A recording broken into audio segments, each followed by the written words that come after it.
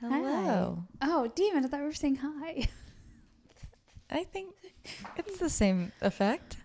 Okay. What's your name? I'm Maleah. And I'm Hannah. And today we're going to talk to you about Books. books. Okay. Can you not? And we're starting off with the Oh, cats. he has a mouse in the corner. A real one? No. Oh my God, I just got so upset. Welcome back to a Book Market podcast. We're so glad you're here. Thank you for joining us in season 2, episode 3, but technically 19. I can't get over it. I can't get over the way that We can count up. We can keep counting up if that's what you want to do. I can't mentally process it.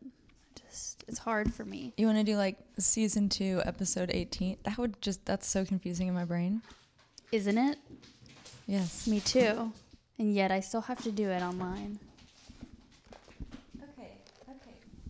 The cats are having a field day. It's Friday morning. They said, thank God it's Friday. TGIF, toy time, cats. But they always wait until you're already doing something like important. And then they're like, now I will make the most noise. That sounds accurate. Sounds just like cats. You know, having zero chill. Except for the whole rest of the day when they have lots of it. Yeah. It's fine. So I brought some discussion topics for this lovely. date. Let's get them started. Well, I wanted to ask a few things. I want to do some Facebook group updates for you because there's just been some action. There's this new fan theory that I really enjoy, and I'm going to ask if you've heard it. And I've got some fun pop culture stuff. Okay. I'm really bad at pop culture. Well, so just bear with me. Well, it's not like this isn't a test.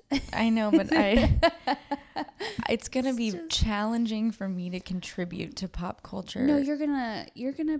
Because I don't know many names. I know a lot of faces. I'm not talking about people specifically.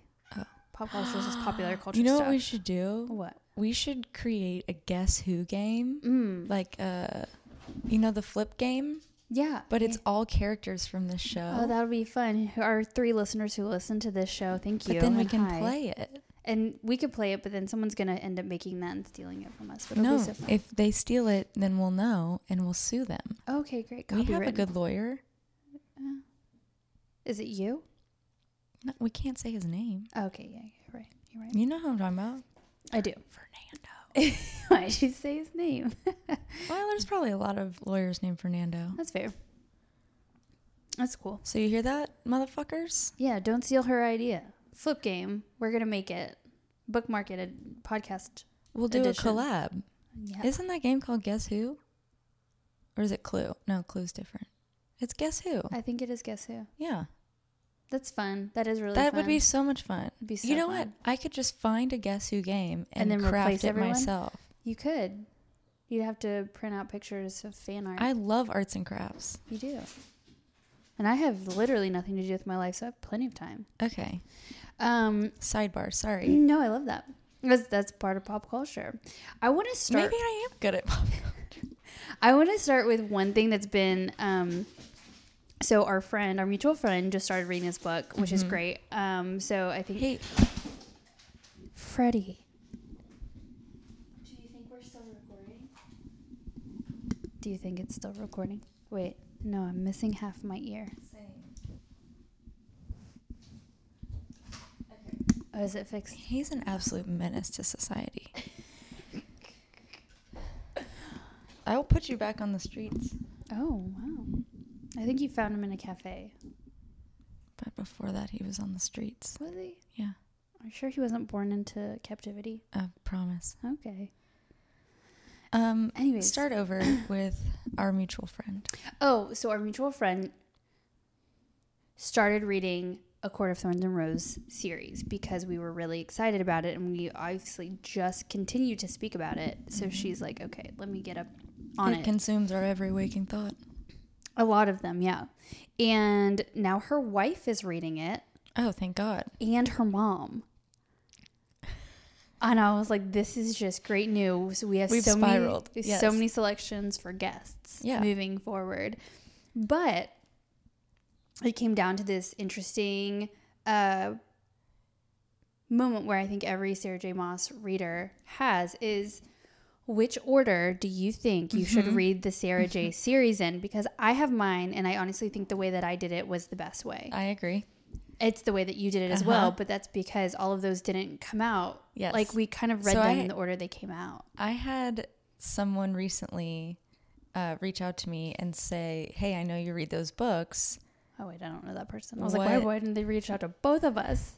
Yeah, you don't know this person. That's fine. It's a girl I coach with, and she was like, what order do I read them in? And I was like, bear with me, because I'm about to give you a very long-winded, detailed explanation of what I think you should do and then what you'll actually do.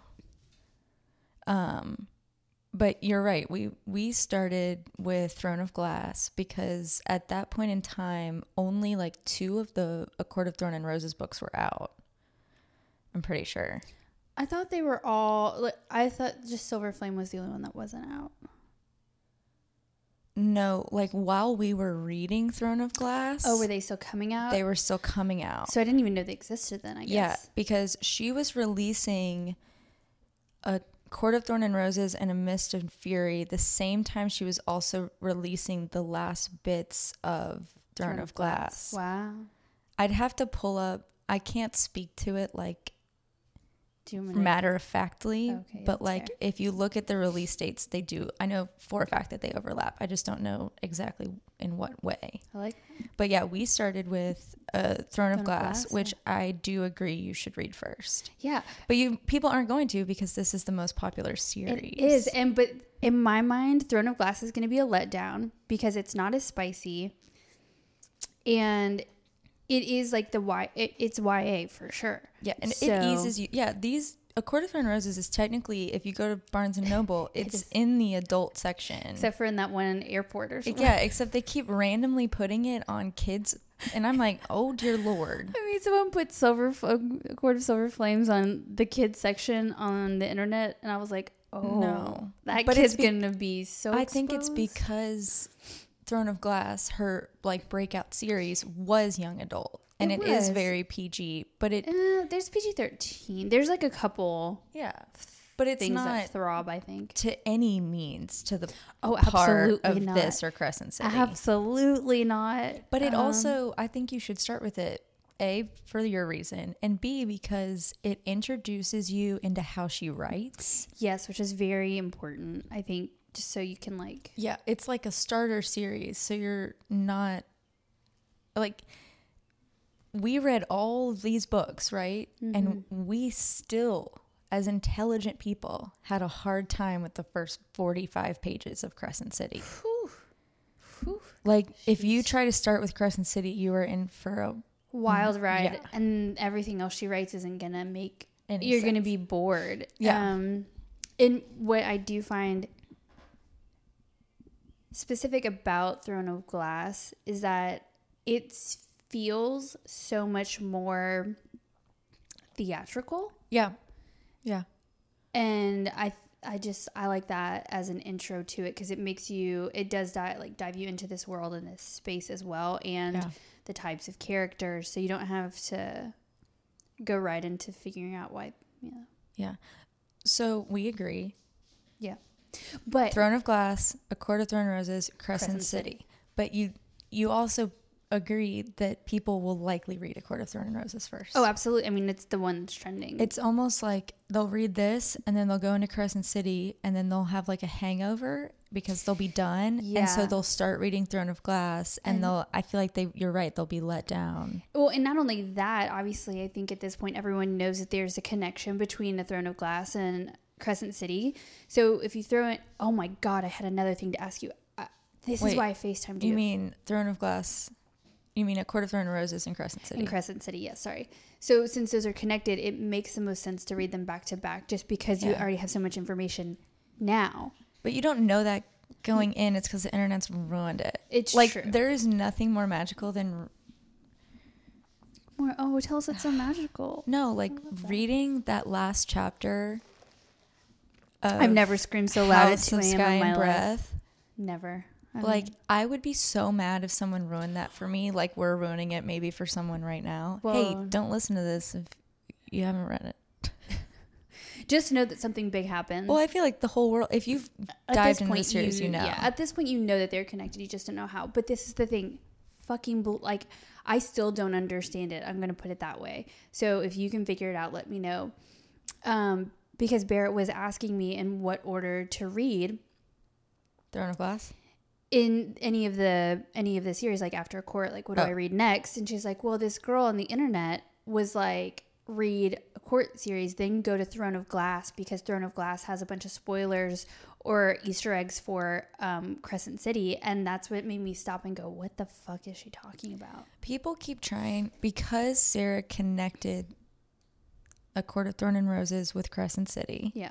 People are now trying to connect Throne of Glass to Crescent City. I just don't think it... And it feels forced. What I will say, and it's what she said in her interview with that one lady that, of course, I can't remember. I should write this stuff down. Ready. He'll be fine. Hey, don't touch that. Hey, touch that. Oh. Touch that.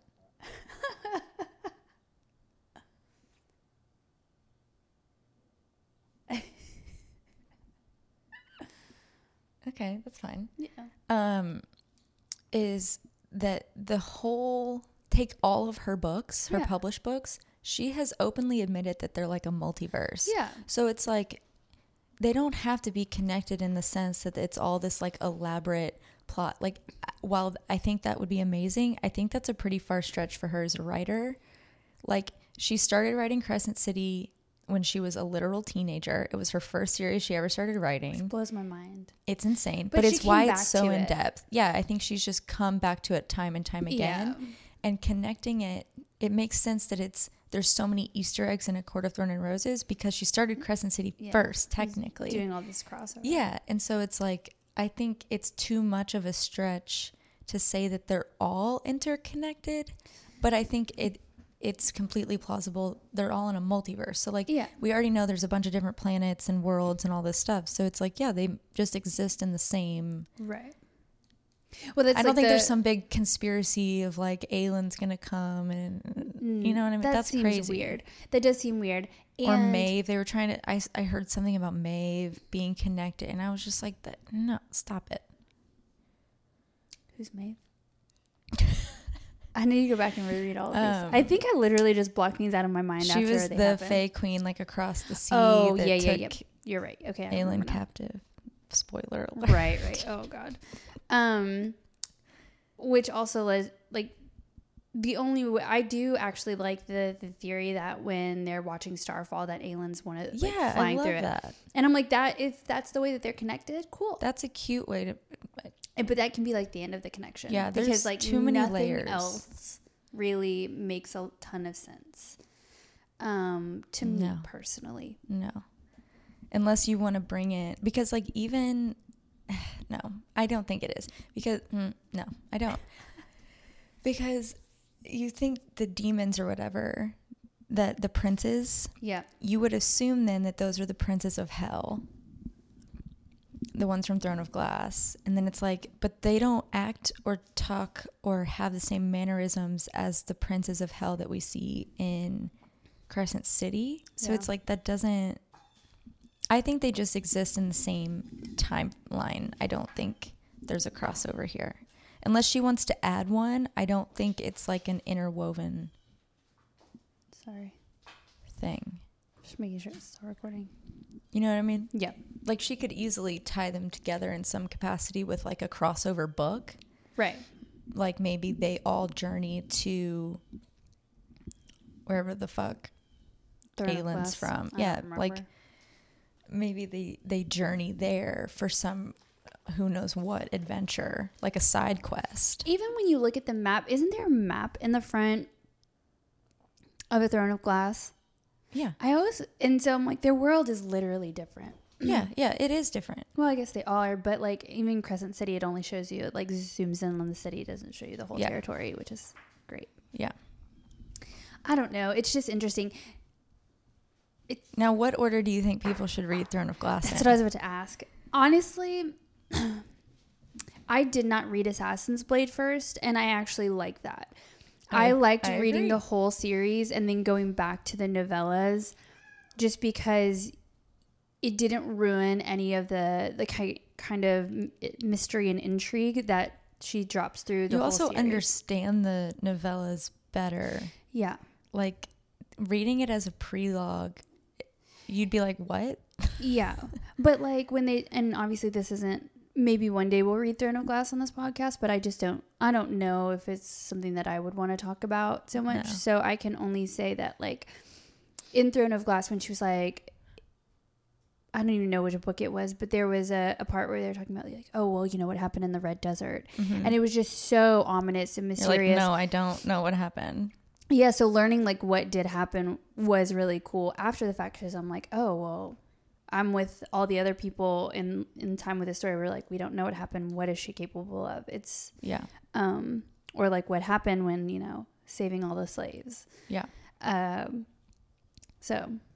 I don't know. I liked reading Assassin's Blade last. I did too. I couldn't imagine reading it first. It honestly was nice reading it after Kingdom of Ash, just because I really didn't enjoy Kingdom of Ash so much. Kingdom of Ash sucks. Now, I wonder if I did do the tandem read of Kingdom of Ash and the other one.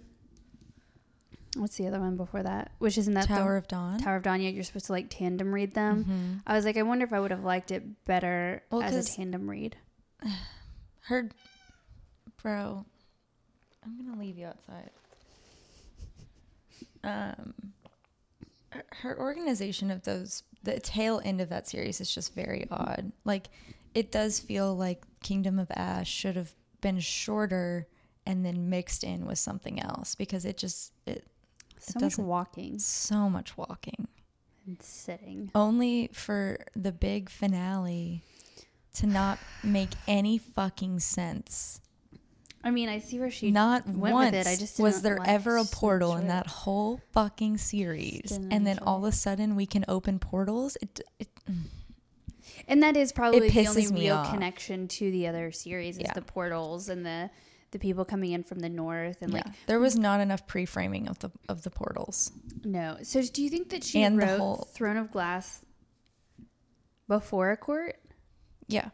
Okay, so she did Crescent City, then was like, well, I'm going to do Throne of Glass. Yeah, she may have had the idea for this series. Yeah. Well, and I get it. Like, A Court series it's a lot.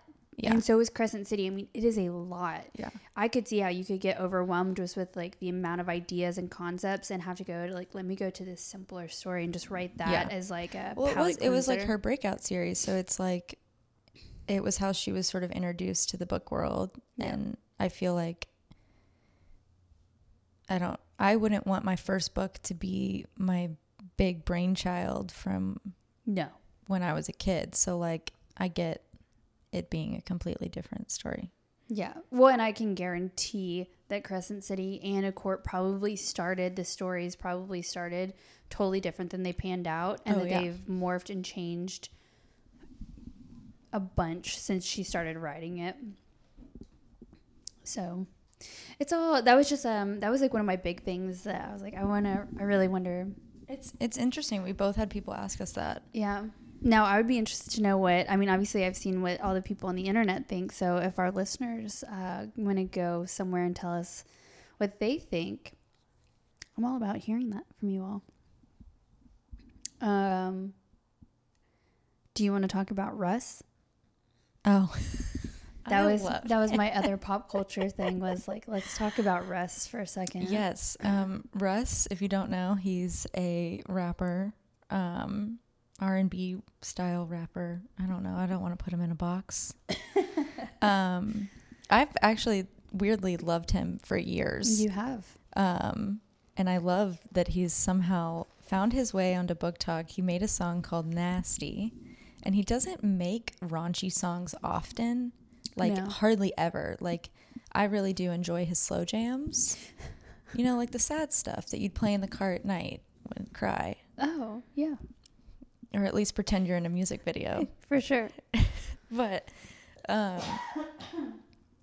he made a song called Nasty. He sure did. And he he's really good at like teasing stuff on TikTok or whatever, and he likes bringing people in to his songs, like he did with Handsomer. He brought in that girl to do like an open verse challenge, whatever. Yeah. And he sort of did that again, and Book Talk got a hold of the song. Yeah. And they were like, oh my God, this would be so good for a Silver Flame. And then he like, I guess, bought a fuck ton of books. He bought like, some of the dirtiest ones. Oh, I know. He has like Den of Vipers. Literally saw that. I was like, oh no. I was like, be careful where you just open up to. Like, literally. Don't judge us, okay? Maybe start with the lighter stuff first.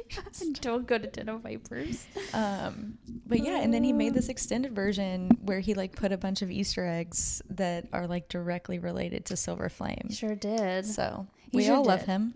He's great. And it's been really funny watching his Instagram, because he did add all of the things about the book itself, which I thought was really fun. But it's been this like dissemination where it started out was everyone was like, get on Book Talk and you'll really get all these fans. And then it goes to cut to a week later. All like some women are like, this is too much. And he's like doing these videos like where you guys invited me to Book Talk. I didn't know what it was. I didn't ask to be here. You just said, come over here. And I did. And how is it too much? I don't know. It's not dirtier than any of the shit we read. Literally not. So I was like, it doesn't make any sense. And I was like, this is the perfect example of society where it's like you build him up and then you try to knock him down and he's just like not having it. Yeah. He's like, okay, I didn't do anything but write a song. I had an idea in the shower on Wednesday. I posted like the drip on Friday. Then I did some research and did some more, added some more to it like a week later. Like I'm just here. He also listen to it or don't listen to it. I think I saw on his story or something he posted it. He had other like of his like main fan base being like, we don't like this stuff, and he's like, then don't listen to it. Literally. Then that's what I mean. Like he really doesn't do dirty songs often. No. Like they're usually like either like more hypey, like entrepreneur kind of weird. It's not like that, but it is. And then like that slow R&B kind of feel. Yeah. I mean, I like the Chomps albums. Yeah.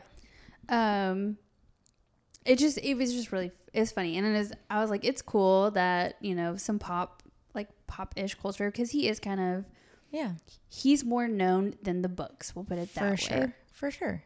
So it was nice to see that kind of pop up, and it was funny, and worlds collide. I know. Well, it's nice too, because he's completely independent. Like he can just post shit whenever he wants, and that's why he puts out so many songs. Yep. And he's like, oh, you guys want a whole another verse, and I want to make another verse. I'll just release an extended version in a week. Like it's so much fun. It's so fun. So that's great. I hope that if and when we ever get to a Silver Flame, some sort of on-screen adaptation, that the song gets used in better, or we will all be distraught. I'll riot. I mean, I'm already rioting, you know, because there's all these we've talked about it in the last couple of episodes where there's all these leaks or alleged leaks of potential casting for. I feel like that's just a PR stunt to try to build some they don't conversation. Need to build it. We're all already talking about it. But as long as you keep it in the front, you know. I know, but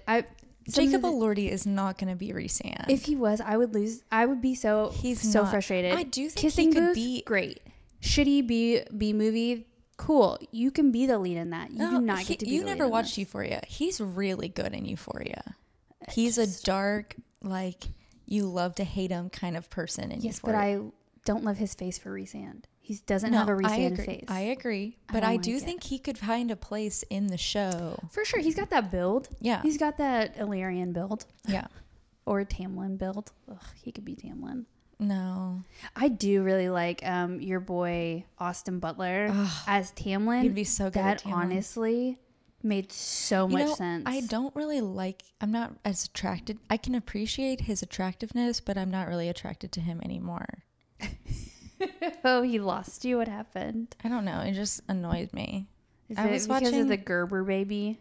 No, I was just Kaya. I was just watching like maybe it was all the press stuff after Elvis and how he kept talking, and I don't know. Something gave me the ick.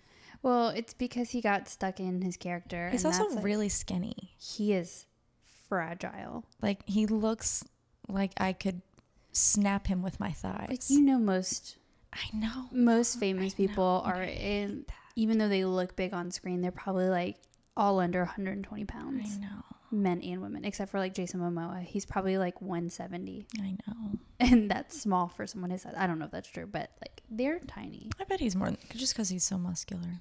Yeah. But or yeah, I like saw pictures. I don't know. I saw like whole body pictures and I was like, eat a burger. Like, Jesus Christ. It's fatten you up. Well, but then it's like, I don't know what role or something he may be working for that he's like has to be of a petite size. Yeah. Well, and he likes really tiny model women, so that's fair. He's bigger than them. Like him. I think he would be a good Tamlin. He would be. They would just have to beef him up. Yeah. He's gonna have to weight train. Everyone in the show would. Oh my god. But I think it'll be like 300 where they airbrush on half. If we ever do get a show, I think it'll be a lot of actors and actresses we don't know. I honestly want that. I know. I don't want to. They'll stay longer too. I don't want to be tainted by someone's past performances.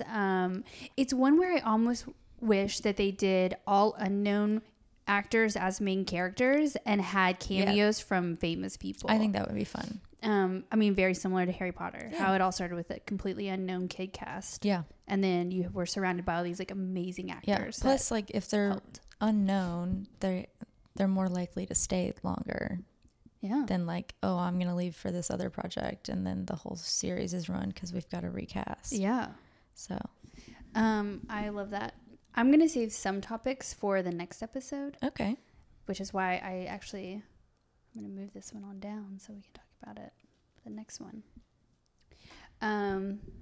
Yeah. Could I be an old lady and ask you to put a coaster? You know, I was thinking about that the minute I put it down, but where are your coasters? There's one right there. Will you get it? Oh my god, thank God. I do love that was my first thought, and I was like, she hasn't said anything yet, and there's no coasters on this table, so I'm just not sure what I'm supposed to do here. I don't really care, but like I kind of care. I mean, obviously there's scratches and shit all over this. I think honestly that was one of my first favorite beginnings of our podcast, because normally we just stick around and talk about our lives, and I just don't want to talk about my life because I don't enjoy what's happening in it.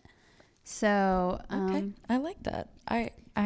I'm glad that you came prepared with discussion topics. I did. Thank you for doing the work. I have one more that I do want to talk about. I'm only going to do one Facebook post, and I'll save the other ones for the next episode. But that's because this one fan theory is so interesting.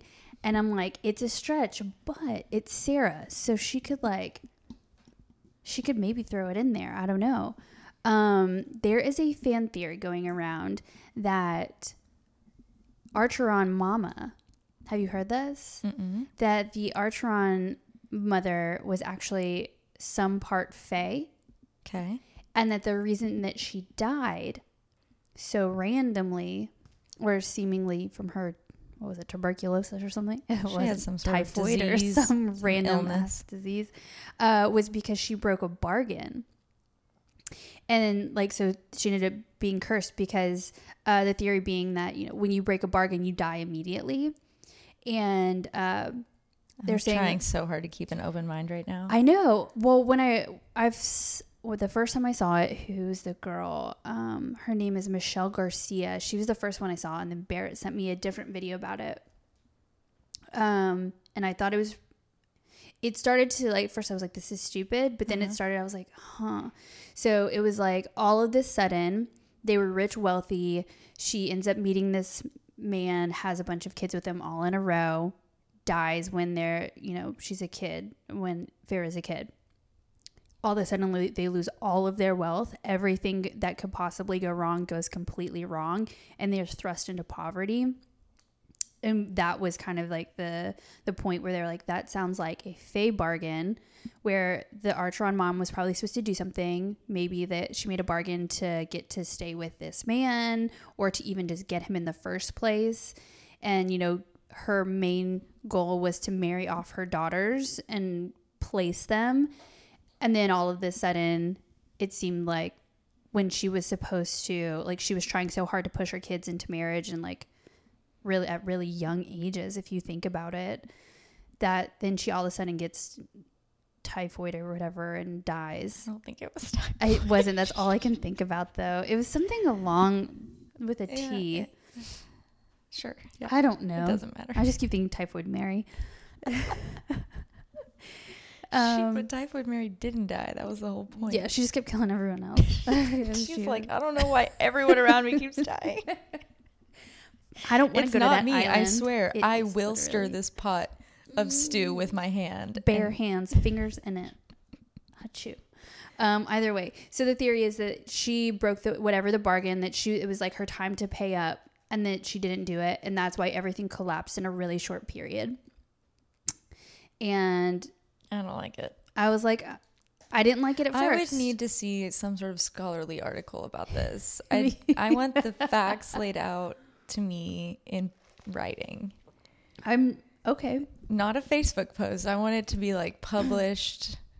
A published journal, and scientific journal. I want it peer reviewed, fact checked. I'm sure those exist. I don't think it would be crazy that because the Fae and the humans used to interact like before the wall. Exactly. So like I don't think it'd be crazy that there would be humans that are part Fae. I do think if she was part Fae, why would she die like that? That doesn't make any sense. But what bargain? I don't. Well, that's the bargain where they were. And bargain to stay with their dad? He was a piece of shit. Well, but not that he became that way. But he still seemed like a nice guy. Even at the end of it, he seemed nice. He just seemed like broken and pathetic. But at the time, he was a rich, wealthy merchant. Now, granted, my holes in that one are, well, yeah, he was he became a rich, wealthy merchant. Bargain. Who'd she make a bargain with? A fae. Some other fae. I don't know. That it opens too many question doors. Sure does. No answers behind them. No. That theory is wildly speculative. Oh, absolutely. That's why I just thought it was so interesting, because it's starting to catch on. I have better wildly speculative theories I would like to talk about. And they're in this book. Oh, do you want to talk about it now, or do you want to save it for the next episode? No, they're in the chapters we're about to talk about. Oh, I love that. Okay. I was trying to do a cool segue. It I love didn't that. work. No, it did. I was going to say, do you want to talk about our chapters? Do you want to move on? Before we get right into your summary of 9 through 12, I want to say, Say it, girl. I've been Preach. Obviously editing. I edit up. all of our episodes. And I'm just going to say thank you to all the people out there that love us. Well, yes, but including you, except you really don't. What? Are you about to be subtly mean to me? No, I'm not. It's not. I want to say I appreciate all the people who just listen to me ramble, because I do struggle to really dial in what my point is. But get there. In my head, it makes so much sense. So I was like, I really do just like kind of talk in a circle, but I come back to it. But in my head, it makes all the sense.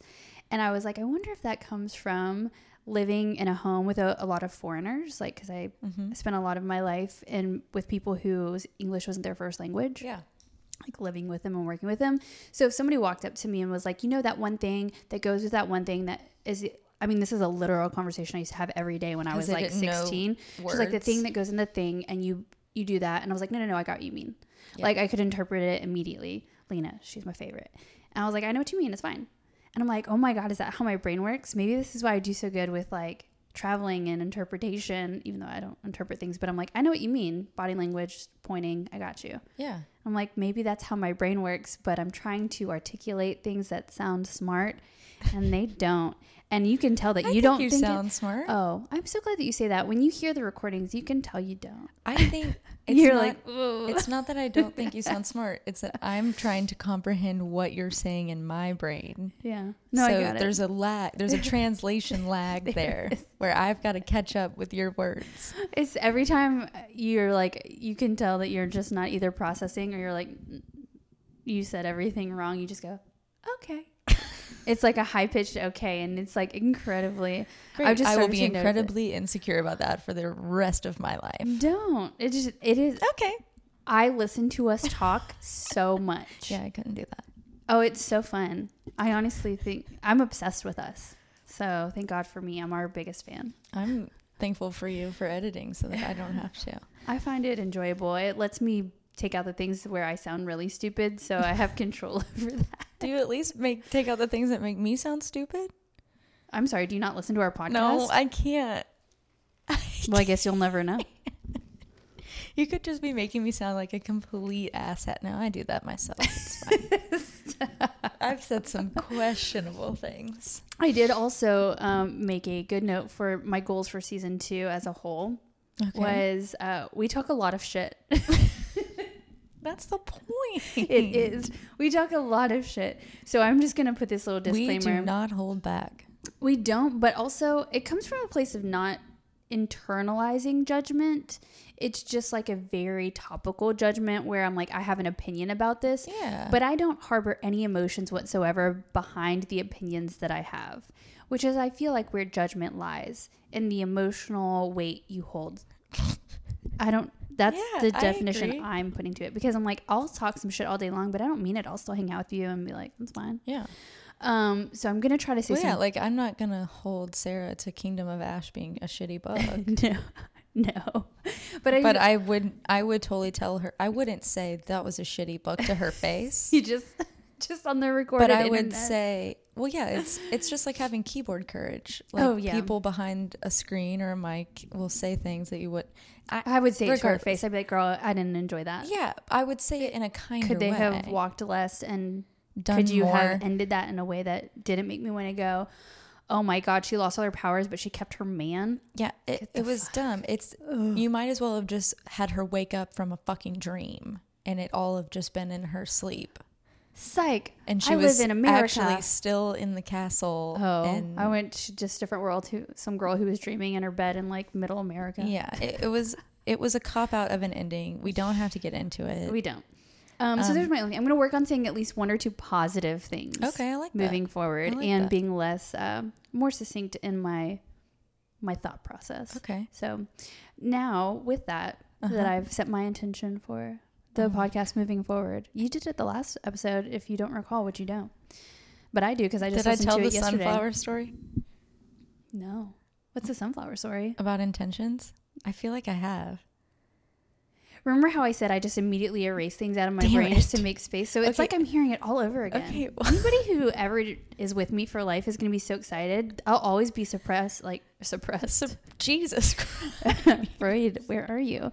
Always be surprised and impressed by your stories, even though I probably have heard them like 20 times. Okay, well, if they've already heard this, please cut it out. Okay, well, I don't know. But I didn't understand intention, like setting an intention. This was probably 3 or 4 years ago. I do. You were there. I do remember this story. Lauren was there. You guys took me to hot yoga. It was like a studio I'd never been before. I hadn't done a ton of yoga. I'd done it like a couple times. And we went and she was like, okay, before we start our practice, we're going to set an intention for today. And I want you to just, whenever things feel hard or whatever, like come back to your intention. And I didn't understand, so I made my intention sunflower. So anytime I was like, I don't want to be doing this, or this pose is hard, or like, ow, this hurts, I'd just be like, sunflower. I'd be like, sunflower, sunflower, sunflower, sunflower. It's not a safe word. And then it's like, but that would make me not think about the thing I didn't want to be doing. Well, there you go. Then so it kind of wasn't intention. Lauren, of course, in her yogi way, was like, well, actually, that like works because, even though you didn't technically do the assignment, you did do the assignment. It just was to what you your needed. Own interpretation. Yeah, I was like, oh. You didn't understand the assignment, but you still got an A. But you still got an A. Yeah. If there's one thing about me, it's that I'll do it. I just don't know that I'll do it right. Same. So yeah, I'm glad that you set your intention for today. Well, I mean, it's just kind of my hope for moving forward as sunflower. a whole, but sunflower. Yeah, so I set my sunflower. Okay. All right, let's get into these chapters. Where did we leave off again? We left off at the end of chapter 8, so you should be covering. Hannah should be doing 9 through 12. 9. Thank God I did it right. The end of 12. Yes. And I had to do this yesterday. What happened at the end of the chapter 8 was when she like stormed off, right? She stormed out from dinner after giving her jewels to the water wraith. Yeah. And Tamlin got pissed, and Lucian was like, Shocker. "Oh my God, are you guys about to fight?" And then, you know, she burnt the little table with her hands and got all angry. Okay, well, I'll give you my little summary here. Let's go. 9 through 12. Let's go. Chapters 9 through 12. Hannah's summary. Love it. Let's see. Feyre still tries to make peace, and Tamlin promises to be less of a waste of space, only to throw a temper tantrum 2 seconds later. Yeah. Stop making me laugh. You're boosting my ego too much. I'm so sorry. I'm gonna knock you down a peg. Please don't do that either. I might cry. Oh my God. I'm on my period. I'm very emotionally volatile. I hate when that happens. Feyre returns to the night court, where she spends most of it reading. Her physical appearance continues to get worse, to the point that she doesn't even have the energy to verbally spar with Rhysand. When she returns to the Spring Court, Tamlin is more protective than ever. Even though Feyre continues to show signs of her inherited powers, Tamlin refuses to let her learn how to use them. Keyword, let. Lucian plays both sides, but Ianthe is obviously Team Tamlin all the way. Like she would wear a Tamlin jersey if she had one. She probably wears underwear too. Here we go. In a final showdown, Tamlin shields Feyre inside the manor, effectively imprisoning her yet again. While he's off engaging some mysterious enemy at the Spring Court border, she has a full-blown Menty bee. Love that. That's for all my Gen Xers, Gen Zers. If the Xers got it, whew, go ahead, y'all. Mor comes to the rescue and brings her to Rhys, who winnows her away. Which I will say, before we say anything else, and then say some other things, I'm going to first say more. That I know we didn't do this on purpose, but our division of the chapters is so perfectly aligned on a cliffhanger for this episode. I know it. It's so good. Last one too. I know. Except our last one, we argued a lot. It happens. It does. Okay, so chapter 9. I mean, I had some thoughts. Well, let's hear them. Me too. Mostly, I had 2 thoughts about the same thing, and I was like, ooh, I might have split personality. Okay, tell me more. Because my first gut response was Tamlin is a quintessential abuser. Yes. He does the shitty thing. He apologizes. He does the, quick fix to smooth it over, and then continues to do the shitty thing. Literally. And you see it in this one specific part where that's like, it happens almost instantly. He's a dick at dinner at the end of chapter 8. They don't talk for like 5 or 6 hours. She goes and finds him. He has this present. Has to go and find him. Well, he said he was about to come find her. Okay, but whatever. Right. He had a present waiting for her. They do this like quick little, try to be casual and like, I'm sorry and I'll try to be better is what he says. And she's like, oh, okay. And he's like, I got you this present to make up for it. And here's all these paints. It'll probably help you. And then that's when she gets pissed off and she's like, because there's all this underlying shit going on that they're not fucking talking about it. Exactly. And she's like, oh, well, is your paperwork helping you? Is that helping you get over all your trauma? And that's when it blows up and he goes fucking rage monster again. So immediately he apologizes with the gift, destroys it, huge fucking rage attack. She protects herself. We can come back to that. And then, apologizes immediately again after that. I'll try to be better. I was like, God, I've never seen such a fucking like abuse cycle Sarah does a good job of writing it. She does. I was like, Jesus Christ. Yeah. Now that was my first, like, that's your initial, or my initial, like, gut response of judgment, and that one is judgmental as fuck. He would like to say some words too. I think Freddie has an opinion. He said, yeah, I know beasts, and that beast sucks. But then my logical thought behind it is, you can tell that they both do really care about each other on some level. Yeah. It's obviously not it's not true love. It's some sort of trauma bound. It's trauma bondage, love. Remember? You said it trauma best. bondage. It truly is. And you can see in that conversation where they have it's like into chapter 9 where he's trying to give her this present to make up for being the dick or whatever.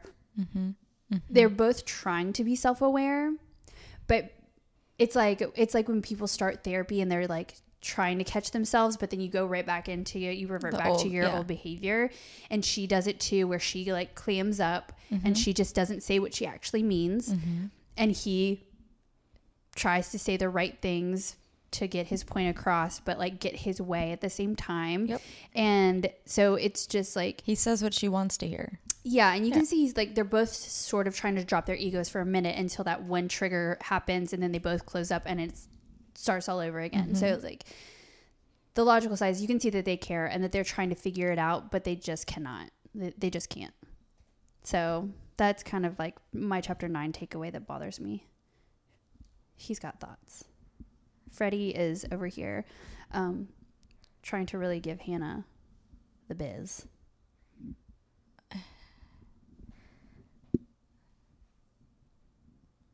I also would like to know how big this traveling paint kit is that he gets her. It's huge. I was like, it doesn't sound very practical. I love you, Freddie, but dear God. It doesn't sound very practical for traveling. It sounds like a giant ass box. And I'm like, well, yeah, it's tackle like, box. Think of like a tackle box or a briefcase. I do. And tackle box is a good. But like, it sounds like I think she said it was wooden. Yeah, because remember, even though they're magical and like super advanced, they're also not advanced at all. It's very, yeah. It doesn't make any sense. In her words, rudimentary. Yeah. I agree with all the things that you just said. I think it's super frustrating to read this kind of chapter because like, you can obviously see it. Like, it's different. It's just like anything. Like, when you're in it, it's different. But, like, you can obviously see the cycles of abuse and, like, how they are, like, yeah, they care for each other, but they're also really bad for each other. And it's because they're different people than they were when they first met. And they're not able to meet these new versions of each other. Like, he wants to hold on so hard that he actually just, like, makes it worse. Yeah. I did notice because like aside from like the big blow up and them talking, like when I was first reading the chapter, she was talking to Alice about how like she gave her stuff to the water wraith or whatever, and that does come back up later on in the series in this book. And I just noticed that like Tamlin's a leader by birth, but Feyre is a natural born leader.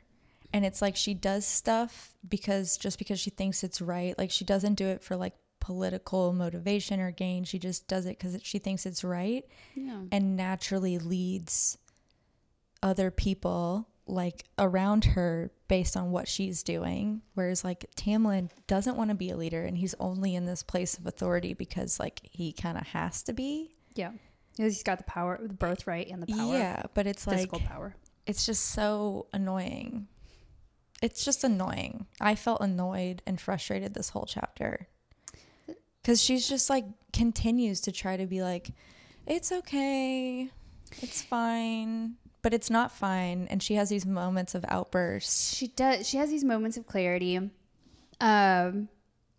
It is still like her, you can see the war within herself where she's still hyper doubting herself. Like maybe I didn't do that. Maybe I didn't she can't burn even the fucking table. read. Maybe I didn't, that's just like a bubble up. That's just, you can see that it's denial almost. Because it is, and also, it's physically coming out of her because she's becoming so emotionally detached, repressed.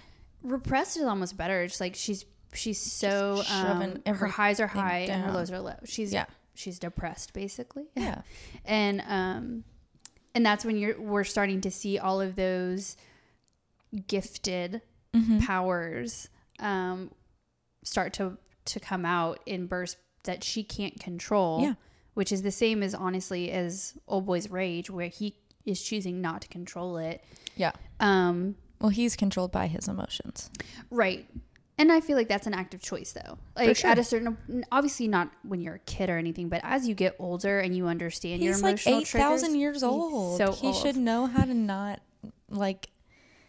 You should be how to temper your response to things. Yeah. And she's kind of doing the same things where she's not mitigating her response or reactions to things, and she's pressing it down, so it's coming out erratically. Yeah. And... Well, I feel like that pushes us right into 10, like... Or did you have more on 9? I don't know so I've done this thing where I don't write what chapter it is. I just write it in the pages because I do have one thing that I thought was fucking hilarious. It is in chapter 10. So never mind. Chapter 10. I wonder if it's the same thing I thought was fucking hilarious. Which one is it? Okay. Because obviously like she throws up this shield around herself. I have a question about that. It comes up later, but I can ask now. Okay.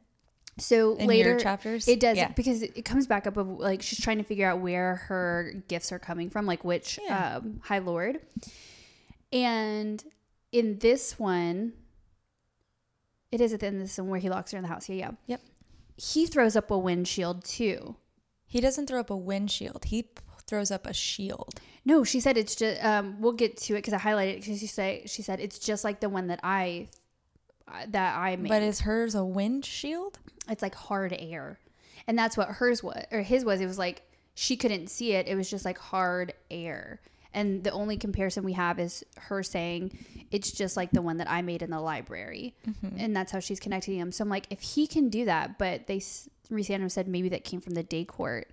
I'm like, but then how can Tamlin do that? Well, Tamlin has it might just be a magical ability, and maybe his shield isn't made of air. Maybe it's made of something else. Maybe. You know what I mean? Yeah. I don't know. It confused me enough that I was like, what? I think to some extent, all of the High Lords should be able to shield with their manifestations of power. It's just like what form it takes. Yeah.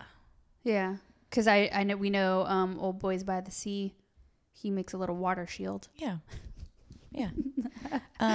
Okay, sorry. Yeah, but I think going into 10, like she throws up the shield, whatever, and then of course he's like, oh my God, again, I'm so sorry, whatever. Yeah. And he begs for her forgiveness, saying like, you triggered me because you said that I couldn't save you before, or like it feels like I'm doing the same thing to you. Drowning you. And I couldn't save you before. And I was like, be fucking for real. You didn't do jack shit under the mountain. What do you mean you couldn't save her before? You didn't even try. You didn't try to do a single fucking thing. Okay. It made me so mad. But it also made her mad. And I love that you said that. This wasn't the thing that made me laugh, but I did highlight it where he's like, I'll try to be better. Please give me more time. Let me get through this, please. And she literally thinks, get through what? Yeah. Because literally, what does he have to get through? Mm-hmm. Mm-hmm. It's fucking stupid. Mm-hmm. She's just still like in these extreme swings of doubting herself. So it is nice to see her build up through these next 8 chapters where she kind of gets her backbone and she finally shakes this shit off, but it's so irritating. I do think 10 is like a really good illustration of like how women often break up with men in their minds, like way ahead of breaking up with them in real life. Oh, yeah. Because like she's, in a sense, like to relate it to everyday terms, like she's starting to get the ick with Tamlin. Absolutely. And being like, get through what? Yeah, like it's so, because I've been that person who like breaks up with someone in my head without you keep trying to make it work, and then eventually you're just done, and the men act surprised like it came out of nowhere, and it's like no, it didn't come out of nowhere. I've been trying to work on this for a really long time. Yeah, I've been trying to talk to you and you're not listening to me, and you keep making everything worse. Yeah. But it's like you can finally see her like internal Yeah. dialogue of like, she's starting to figure it out. She's starting to like, maybe I don't like him that much. Yeah, right. No, but I do love after that where Tamlin again didn't stop apologizing for days. He made love to me morning and night. It's gross. Worship my body. Now the thing that made me laugh about that is because Cardi B, did you see this? She put out this okay. So Cardi B put out this video that made me just laugh where she basically called out, she's like, any girl who's out here talking about her man fucking her morning and night is just admitting that her man has a drug problem, because that is not normal. There is nobody who should be able to fuck all day. You are saying they're on some sort of like amphetamine. Yeah. Because that's not, normal. He ain't got nothing better to do. Like, and then I just started laughing. I was like, oh, she's right. Why do you? And like, if you have no time for anything, you're so busy, Tamlin. How can you sit around and bang someone all morning and all night and not like? I thought you had to go somewhere and save somebody from something. You're right. You're right. So it just made me chuckle. The end. Go ahead, Cardi B. Well, also in this chapter, Reese pops back in. He says, sure does. Hi. "Toodaloo, nice to see you guys." What's up, y'all? Which then I had an internal realization that I want to know if you also share this with me. I don't know. I had two things about when Reese pops up that were internal feelings that I did write out in real letters. We know that he can like get into people's heads. Sure can. And when he shows up, like she has her shields down and she's saying things in her head that he picks up on. Yep. And I realized that wouldn't work with me. Because you'd be saying things out loud but thinking, oh, cookies. Yeah, I also don't think that I think in words. I think that I think in mainly images. So like if he was reading my mind, he wouldn't get this like stream of consciousness of like thoughts. It would just be like random things that I'm cave drawings. No, they're elaborate, detailed paintings. Renaissance. I don't know if that's true. If someone asked you a question, would you see the answer as a picture, or would you? What's your password? Did you just say your password? You went with password. I see it. I don't think it. You don't think 2775 is that your password? No. Okay, I was just guessing. I don't know. I thought I might be right. Like you're talking like my iPhone password. I would see my iPhone screen and how I type it in. I don't see words. Interesting. Which is weird because I read a lot. I know so many words. Have you ever read the series? Do you think in thoughts or do you think in images? I'm having a crisis. I think it depends on what I'm thinking about. Yeah, if someone's talking to me and they say, oh, well, like, who are you thinking, or who you're talking about, in my head, I go, well, I'm talking about, that one boy. I just think about his name, or, you know what I mean? Like, if I'm asking that I don't use words in my head. Oh, okay. But, like, and I get it's a book, so, like, you have to write the stream of consciousness. Yeah. But it's like it could be like, oh, it sent an image or things like that, which at points it does do down their bond. Yeah. I mean, I think he could still see it. I'm saying like, for sure. I'm just saying like, if it were me and I were be in like, the story, oh, there's the picture. He would just get a lot of images and not a lot of words. Or it would be random, like offshoot words. If you're thinking of it wouldn't be like a whole sentence. If you're thinking of the past, I could absolutely see that. Because I do, like, when I think of the past of a situation, I'm like, actively reimagining the situation that occurred. It doesn't have to be the past. It's the present and the future. Okay. It's all images. Well, there's so many.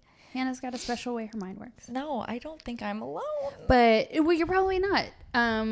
Or maybe you've just never noticed. I don't know. She said I'd never put it together. Well, then I literally had to set this book down for like 20 minutes, and I was like, I just kept thinking of things to think about. And whenever I thought about them, it would mainly be an image that popped. Like if I think of a bagel, I don't think, oh my God, a bagel sounds really good right now. I just see a picture of a bagel with a gluten-free bagel, chunk of cream cheese and some lox on it. Maybe some red onion, some capers. Pass on those. Have you ever read Levin Thumps and the Gateway to Foo? No. I oddly really like that series.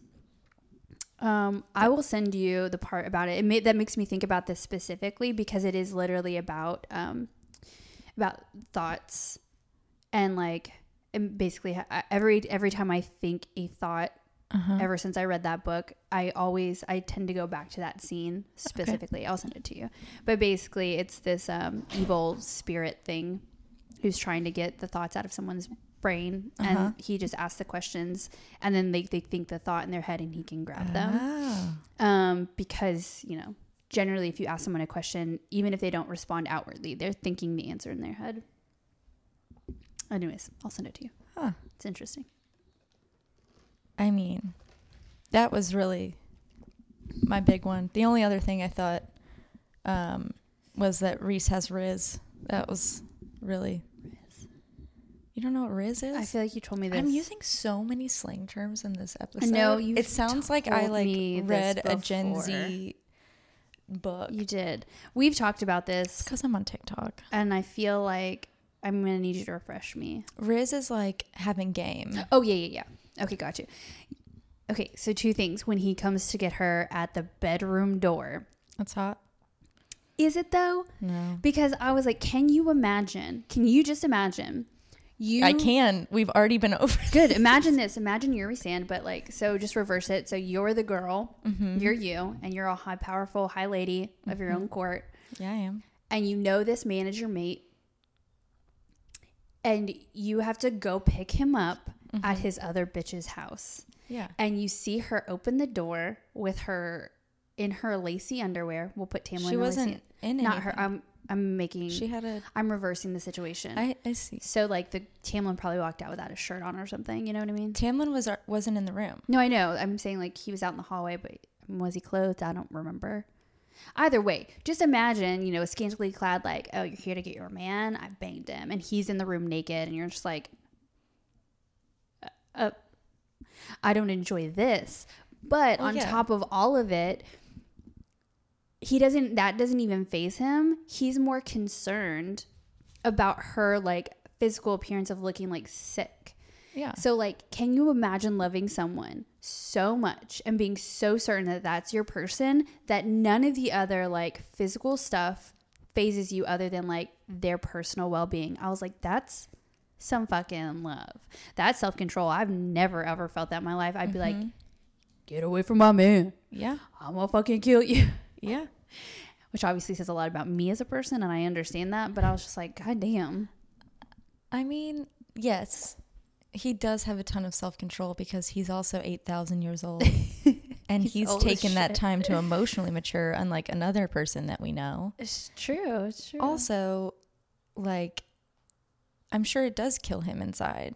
It has That's where it's like, I hope in like the on-screen adaptation, we get like these like scenes where it's almost like filling in the blanks of when he's not with her, and like he's talking to Moore or Amryn or whatever about Feyre, and it's like those moments of frustration come out because he's able to be vulnerable with them. Yeah. But that's his whole thing, right? He swaggers around. He acts like he doesn't give a fuck. He always flakes like fake.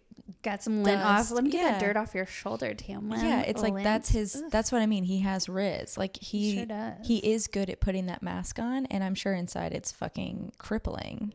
But also it highlights like the different types of love. Like you were saying, like I said that Tamlin, too. like he cares.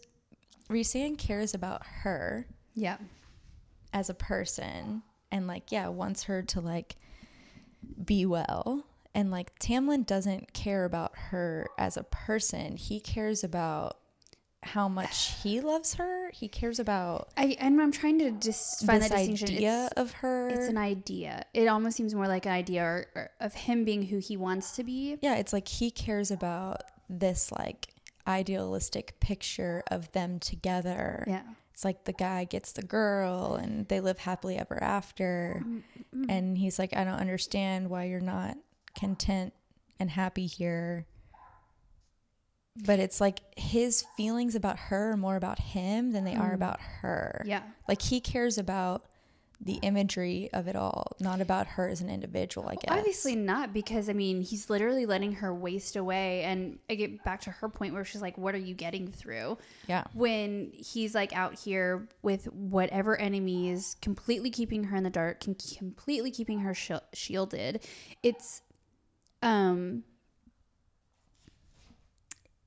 So I've been listening to a lot of Mel Robbins. Okay. Well, I listened to this Audible exclusive about taking control of your life. And she said something that really made me think about Tamlin a lot. Because he has no control, and so he feels like he has to hold on to everything so tightly. Well, she's like, no, it's more of like she knows, like there is some level, some form of love or connection or whatever. But the idea that is love is the damaged part. Like they were saying, well, he loves me and I know he loves me and I know he cares. And Mel kept saying like, that's abuse and it's not care. You have like, there's nothing in that You're making says excuses love for the person. It's not even that. She's like, you have to go in and look at it and say, these are not actions of love, no matter who it's from, parent, boyfriend, whatever. She's like, you have to go in and say that person was so broken or so damaged, they did not know how to love me. Yeah. And that is truly, I think, quintessential Tamlin. Like you were so just unable to love that even you showing love, that's not love, because love doesn't look like that. Love looks like what Rhysand is doing. Love looks like loving someone when you don't want to, like you don't like the situation. It looks like taking care of their personal needs in spite of your own wants or desires. Like he's like, let me teach you how to read and take care of yourself and make sure you can like exist in the world without fucking dying in a trial because you can't read fucking words. Do you think this is going so deep, and it is giving Sarah a lot of credit where I don't know if it's I don't know. due? She's the same age as me and also has kids, and like who knows how much therapy that bitch has gone through. So she might. But if you think about it, like Rhysand grew up with a really good example of what love is from his mom. Yeah. And like, I do get Tamlin loved his mom and his sister, but we don't really know what that relationship looked like. Like she doesn't dive into it a ton. But we do know that her mom and her dad, they were mated, but he didn't really love, like he didn't treat her well. I'm talking about Tamlin right That's what I'm saying. Yeah. Or sorry, what did I say? Did I say Rhysand? Well, I'm assuming you're talking about Rhysand. No, I was talking about Tamlin. What we do know about Tamlin's parents, like Rhysand did have that great example, but Tamlin, remember, he said Rhysand didn't have a good dad. His dad was the worst. No, I'm agreeing with you about his mom. Yes. But Tamlin didn't have a good, my point was the only thing that we know is that he didn't have a good example of love because his parents were mated, but they didn't really love each other. No, Rhysand's parents didn't really love each other. That's what I'm saying. Correct. But I'm saying Rhysand had a good example of how to love someone because his mom loved him really well. Yeah. We don't really know. I mean, we know Tamlin's dad was the absolute worst. Yes. And that while Tamlin resists a lot of what his dad's ideologies were, he also probably grew up in a house where he didn't have a lot of the same examples of like caring for someone in a genuine way that Rhysand did. Because like, I mean, that's what I mean. We don't know a ton about Tamlin's relationship with his mom. We just know that he cared about her from the sense that that's his mom, you know? And that's kind of what Rhysand talks about his mommy all the time. All the time. My kind of takeaway though, and it is me assuming wildly, speculating all over the place. That's what this entire podcast is. Right. Exactly. But it's to your point of we don't know exactly how their parents were, other than that his dad was shitty. His parents were mated, but they were in a loveless marriage, essentially. Who are you talking about? Tamlin's parents. How do we know that? Because they talk about it. Not in this book. Okay. He talks about it, I think, in the first book. I'll go and find it. I don't have a real reference point. It's just what you're saying is exactly what Rhysand says about his parents in the next couple chapters. Okay. I hear you, but I'm saying all I know, and I will go back and find it for later, I'm just not going to do it right now, is that they didn't have a good marriage. Like, again, they were just mated. That's why, like, he gave her the flowers or whatever. I thought but that it seems like parents really liked each other because he planted all those roses and stuff. I thought they didn't have a bad relationship. No, I just don't think that it was like. My takeaway from his parents, it seems like his mom is probably generally a docile. Yeah.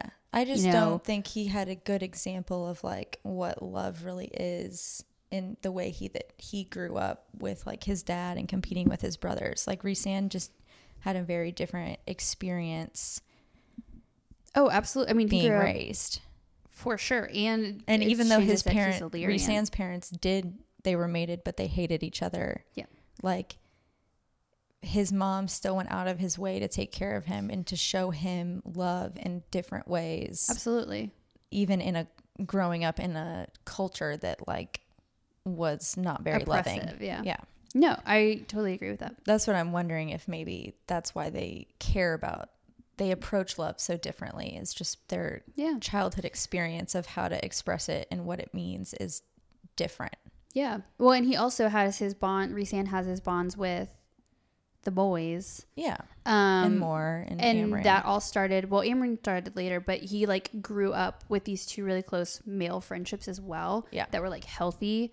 And they learned, and Rhysand's mom taught them how to be together. Whereas we look at Tamlin, and they're like all his courtier friends or whatever, and they've known each other a long time, but it doesn't seem like he has actually any really close friends. Yeah, it's all fake and posturing, and it seems very topical. Feyre brings it up quite a bit with like the way she interacts in both courts. It's like totally different. Yeah. I also thought it was I was like, damn, when on 107 when Tamlin's trying to bargain his way out of her bargain, like, I'll give you anything you want, and Rhysand just looks at Tamlin's like, I have everything I want. Yeah, I don't need nothing. Yeah, he's like, I've got everything I want. I was like, can you imagine that? There's your Riz. That's where that comment came from. Just like, that's a move. That was the last thing I wrote. Was that Rhys has Riz in chapter 10, and it was because of that comment. God damn. Yeah. Yeah. We can move on. I didn't really do a bunch of other things except have one. Yeah. It's like at the end of all the chapters. But that was really 11 and 12. That's, I mean. Well, I did have one thing in 11. This was just a fun little question. Because Feyre goes to the night court, whatever. She does. And she spends most of it alone, just like reading and eating, which sounds like a dream. What do you think she was reading? Because I'm imagining like Junie B. Jones books for some reason. Where she's learning new words. Because she like the literally can't. Children. Yeah, like she literally can't fucking read. And Rhysand like drops these books off. And I'm like, did he drop off like some kiddie novels that you like read in elementary school? I don't know. I honestly, it's hard for me to even kind of. You think so, right? Try to understand what it'd be like to learn to read later in life. I think it would be so funny if in the show she's literally reading like Boxcar Children or something. Oh my God, I would that love would it. be fucking, or like Dr. Seuss. Where I'm learning all these great words. That would be funny. I don't know what she's reading, but I do know that there is one part within those chapters. But I think it's when she's at Tamlin's Manor. Where she's like, I was reading this book and it was really nice to get lost in this beautiful story. So I think she's reading fiction. Yeah. I mean, it's obvious she's reading like stories that are, stories she tells herself. I just thought it was funny because I was like, it's not like she's just going to go from literally not being able to read to like a college age reading level. Yeah, that's true. I never thought about that. She's definitely reading these like. Some YA. Yeah. Sure. I don't even think that. I literally am imagining just like youth elementary school level novels. That's funny. Which are, I mean, we all have to start somewhere. We sure did. I do like that when she does first go to the night court, he's like, oh, just come out. Like as soon as they get back, he's like, let's go eat breakfast, because he's obviously super aware that she's just fucking skinny and bones and looks like just trash. And she's like, aren't you just so busy? Don't you have a lot of other things to do? And he's like, yeah, but I'll always make time for you. And I'm like, that is the best show of the difference between him and Tamlin, where Tamlin makes himself busy, and while he claims she's a priority in his words, he doesn't make her a priority in his life. Yeah. Other than protecting her. Yeah. But Rhysand is like, I have a ton of shit I could be doing, but I want to eat breakfast with you first. Yeah. Get out of here. So what we all want. But also at that breakfast is, I think that's when he says it. Are you talking about chapter 11? It's on page 110. What? That's 11. Yeah. Are we there yet or no? Yeah. Oh. We're in chapter 11. Okay, great. they're having breakfast, and she's like, you're trying to manipulate me, which is funny because we talked about this. We talked about this in the last episode, and I was like, well, this is a good tie back to the last episode, because me and you got an argument about what manipulation means or the difference. And he's like, I'm not actually trying to manipulate you. Can we reframe our language so that it's not an argument, it's a debate? Well, it would have been a debate, but it didn't sound like one. I think that's just how we talk to each other. Okay, sorry. Go ahead. Okay, I'll put it this way. Basically, God, I wish I knew where he said it. I wrote it down on this page, but he specifically says something about not manipulating her. Because he's like, say, I'm not trying to manipulate you to do what I want. I'm asking you. Are you talking about the pawn and the warrior comment? Well, but before that, he literally says, I'm not trying to manipulate you. I'll go back and find that one. I just don't remember where it is. But basically, he's like, I'm not. I want your help not to manipulate you. Is that what? Yeah. Okay. Say, thank you. I was like, I don't know. Is it on 110? Yeah. Where? The bottom. Third paragraph from the bottom. Oh, God, that's so many paragraphs. Either way. I want your help not to manipulate you. He snapped. Right. And that's where he's like. That's when she said, you say I should be a weapon, not a pawn. They seem like the same to me. The only difference is who's wielding it. Yes, that's what I underlined, but I didn't underline the part about manipulation. Right. It's literally the next line. I want you to find it so you feel gratified. Thank you. Yeah. No, but that was my point. I was like, we had this whole argument where it's like about manipulating. He's being manipulative, but we disagree with his agenda. Whereas Ianthe's trying to manipulate her, and that it just made me go, okay, the way she said it is a great way to kind of identify what manipulation is. And it was a point that I was trying to make was, I don't think it's manipulation if you're saying, here's what I want from you, and I'm giving you the choice in it. Whereas like Tamlin is saying, you don't have a choice in how this goes. My way is the highway. And I think that's the difference for me. But I liked that he was like, I realize you think I'm trying to manipulate you, and that's not what I'm trying to do. I'm trying to get your help because like you are going to be a powerful weapon, and I need that. Granted, does he have an alternate agenda? Yes. And we know that. I think we all manipulate each other all the time. That's how I feel about it. It's convincing. Everyone's trying to convince someone to be aligned with them. There can be, it's the intention behind the manipulation.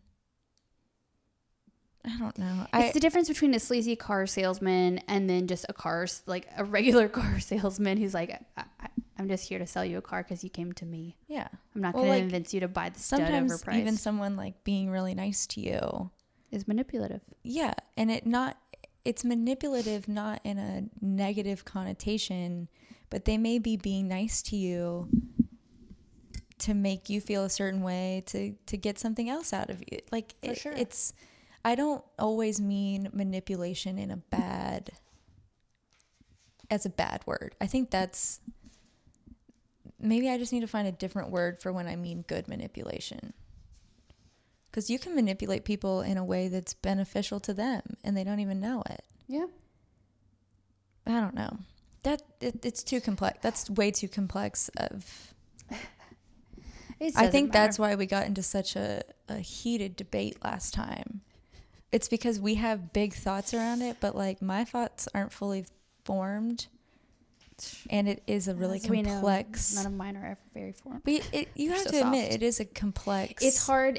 That's a manipulative statement. What I just did is like, right. I'm trying to force you into. I said you have to admit. I don't have to admit it, but I am admitting it because it is. You're not wrong. It is a complicated. Can you say that again, please? You say that every single time. We've got it on here at least twice. Calm down.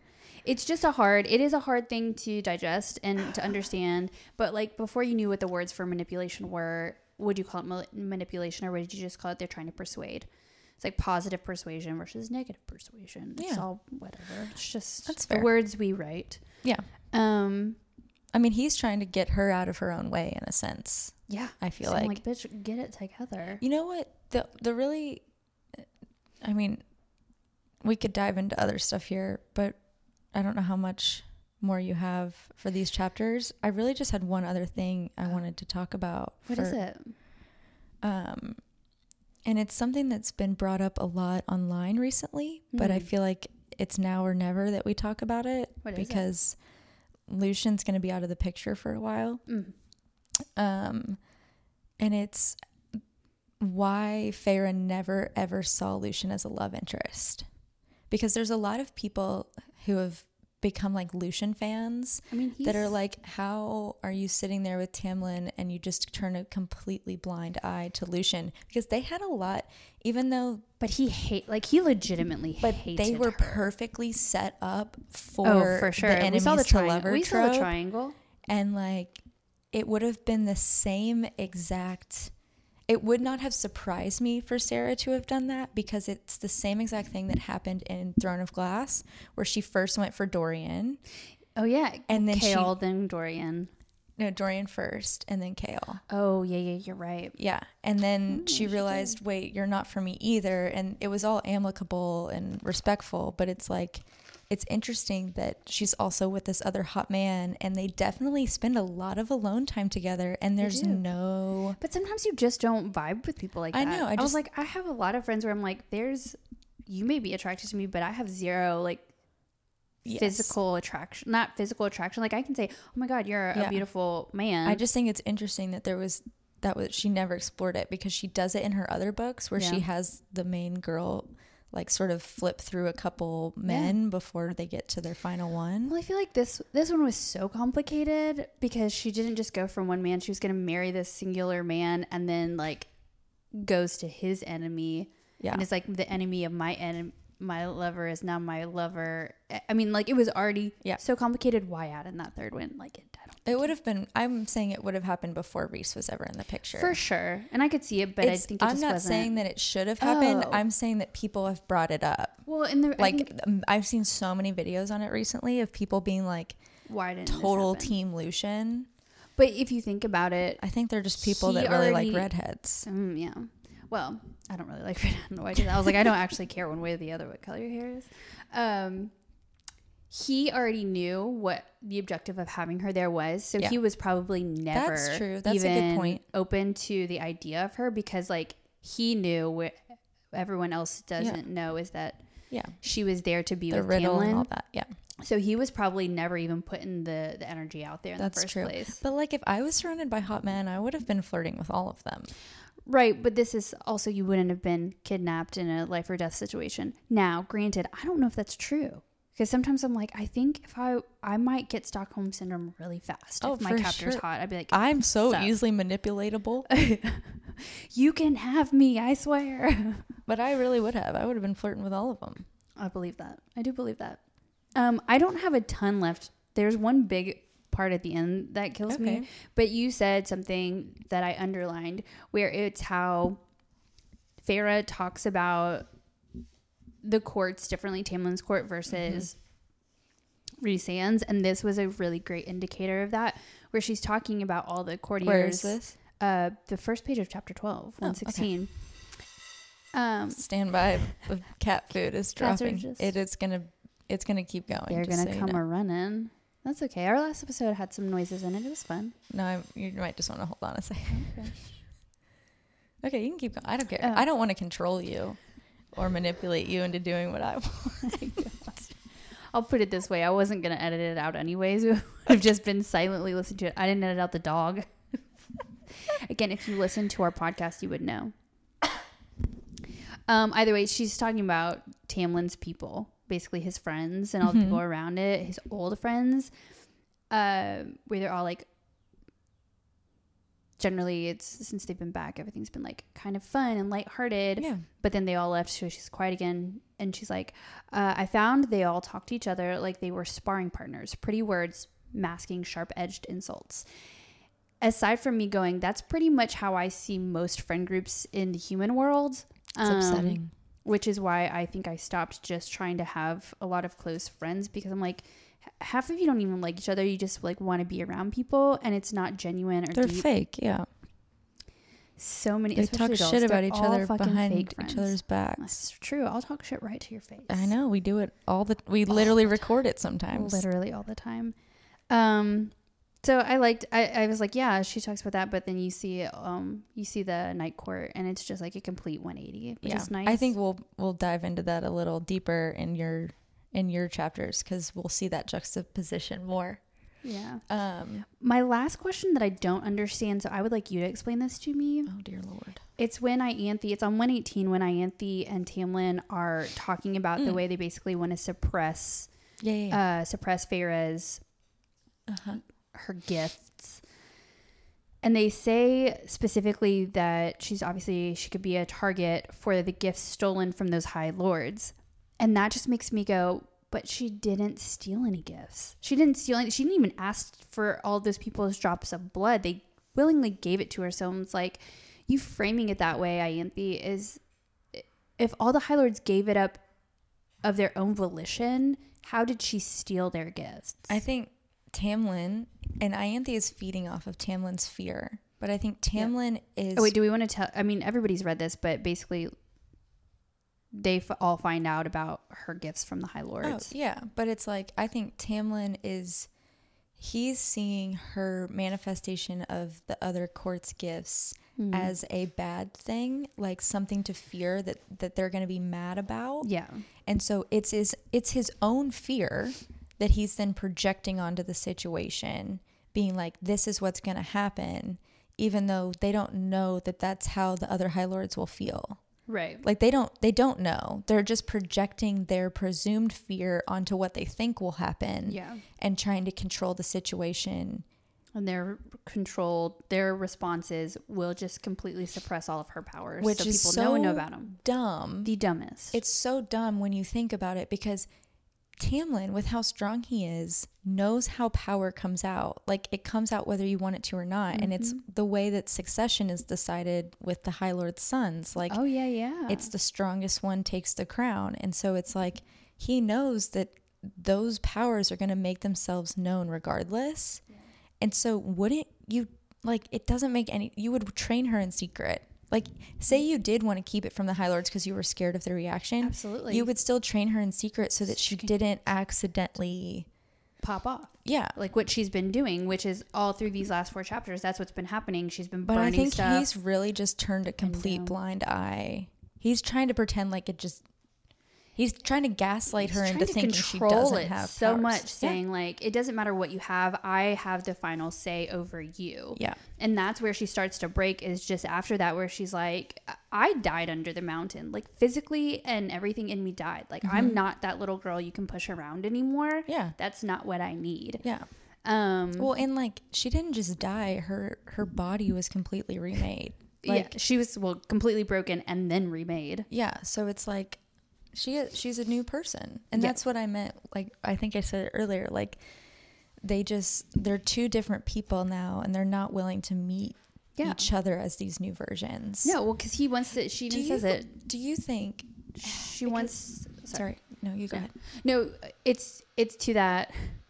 She even says in this like little last paragraph, I think on like 119, where she's like, I died, I'm not the same person anymore. And after Under the Mountain, he got to become who he wanted to be, which was the protector and whatever. Yeah. And that's who he's like, this is who I am now, and I can do it now. Yeah. But she's like, but the me who is me now, who was remade, doesn't need that anymore. I had to become my own protector under the mountain because you didn't protect me. That's why I said, be fucking for real. You didn't protect me. But she's finally realizing that too, where she's like, you didn't do anything. I had to be that for myself. He's trying to make up for lost time. He's trying to make up for the bad choices that he made, instead of going, okay, I really fucked up. You got us through Under the Mountain. You broke this curse. Let's do this together. Yeah.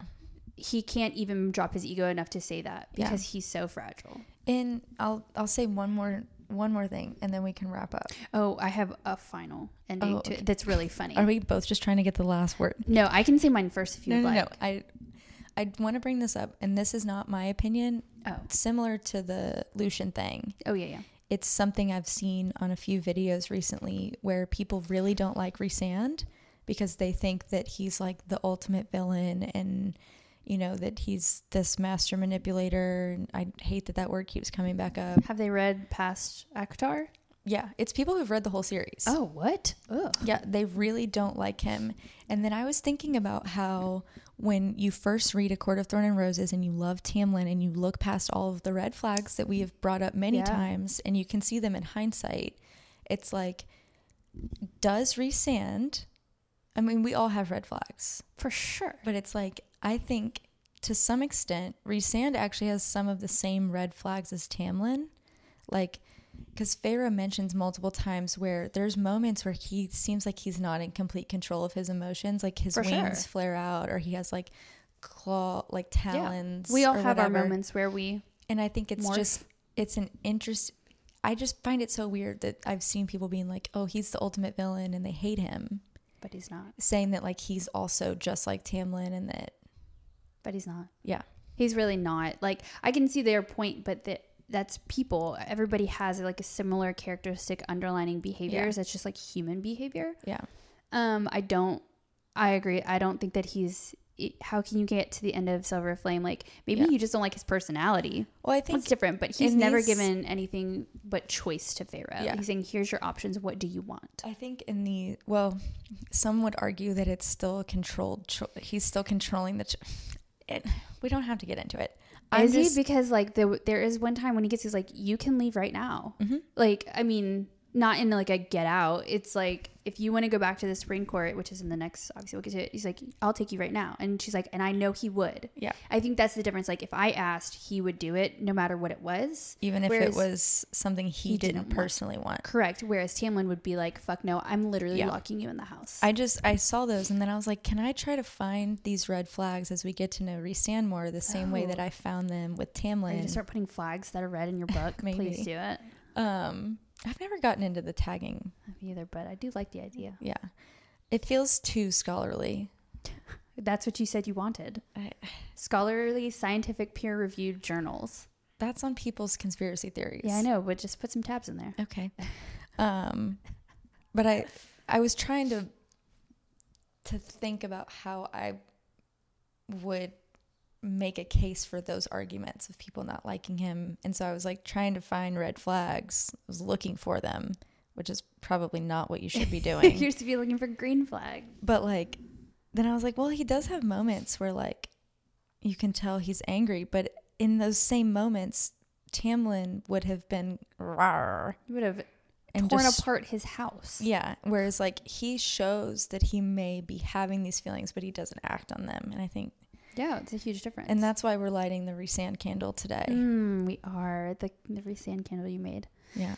My only other thing was at the very end of chapter 12, or I think it's like the second to last page, where, you know, she wraps herself in the darkness and all of the gifts come out because she has such an emotional breakdown that she can't control. A Menty bee? Yeah. Menty bee. She can't control anything. Darkness, wind, fire. She burned so hot, her fucking engagement ring melted off. Do you know how hot that is? I looked it up because I also remember from the Outer Banks. That's what made me think about it. I was like, that's got to be so hot because in the Outer Banks, the show, they melt down the cross or whatever. And like, I remember them saying how hot it takes to melt gold. 1,948 degrees. Yeah. She was burning at almost 2,000 degrees. Do you think the laws of physics still apply in Perinthian? Probably, maybe. I don't know. Maybe their melting point for gold is different. 2,000. Can you just imagine? Yeah, it's really fucking hot. Fucking hot. So anyways, that was my last big. I like that little end on a fun fact. It's a fact. Sarah, can you confirm what the melting point of gold is? I mean, there's magic there, so it can't be exactly the same, but I feel like there's still, I mean, they have gravity and stuff, so there still has to be some stuff. Objects in motion still stay in motion. Depression's still the same. I feel like there's some crossover. For sure. Anyways. I agree.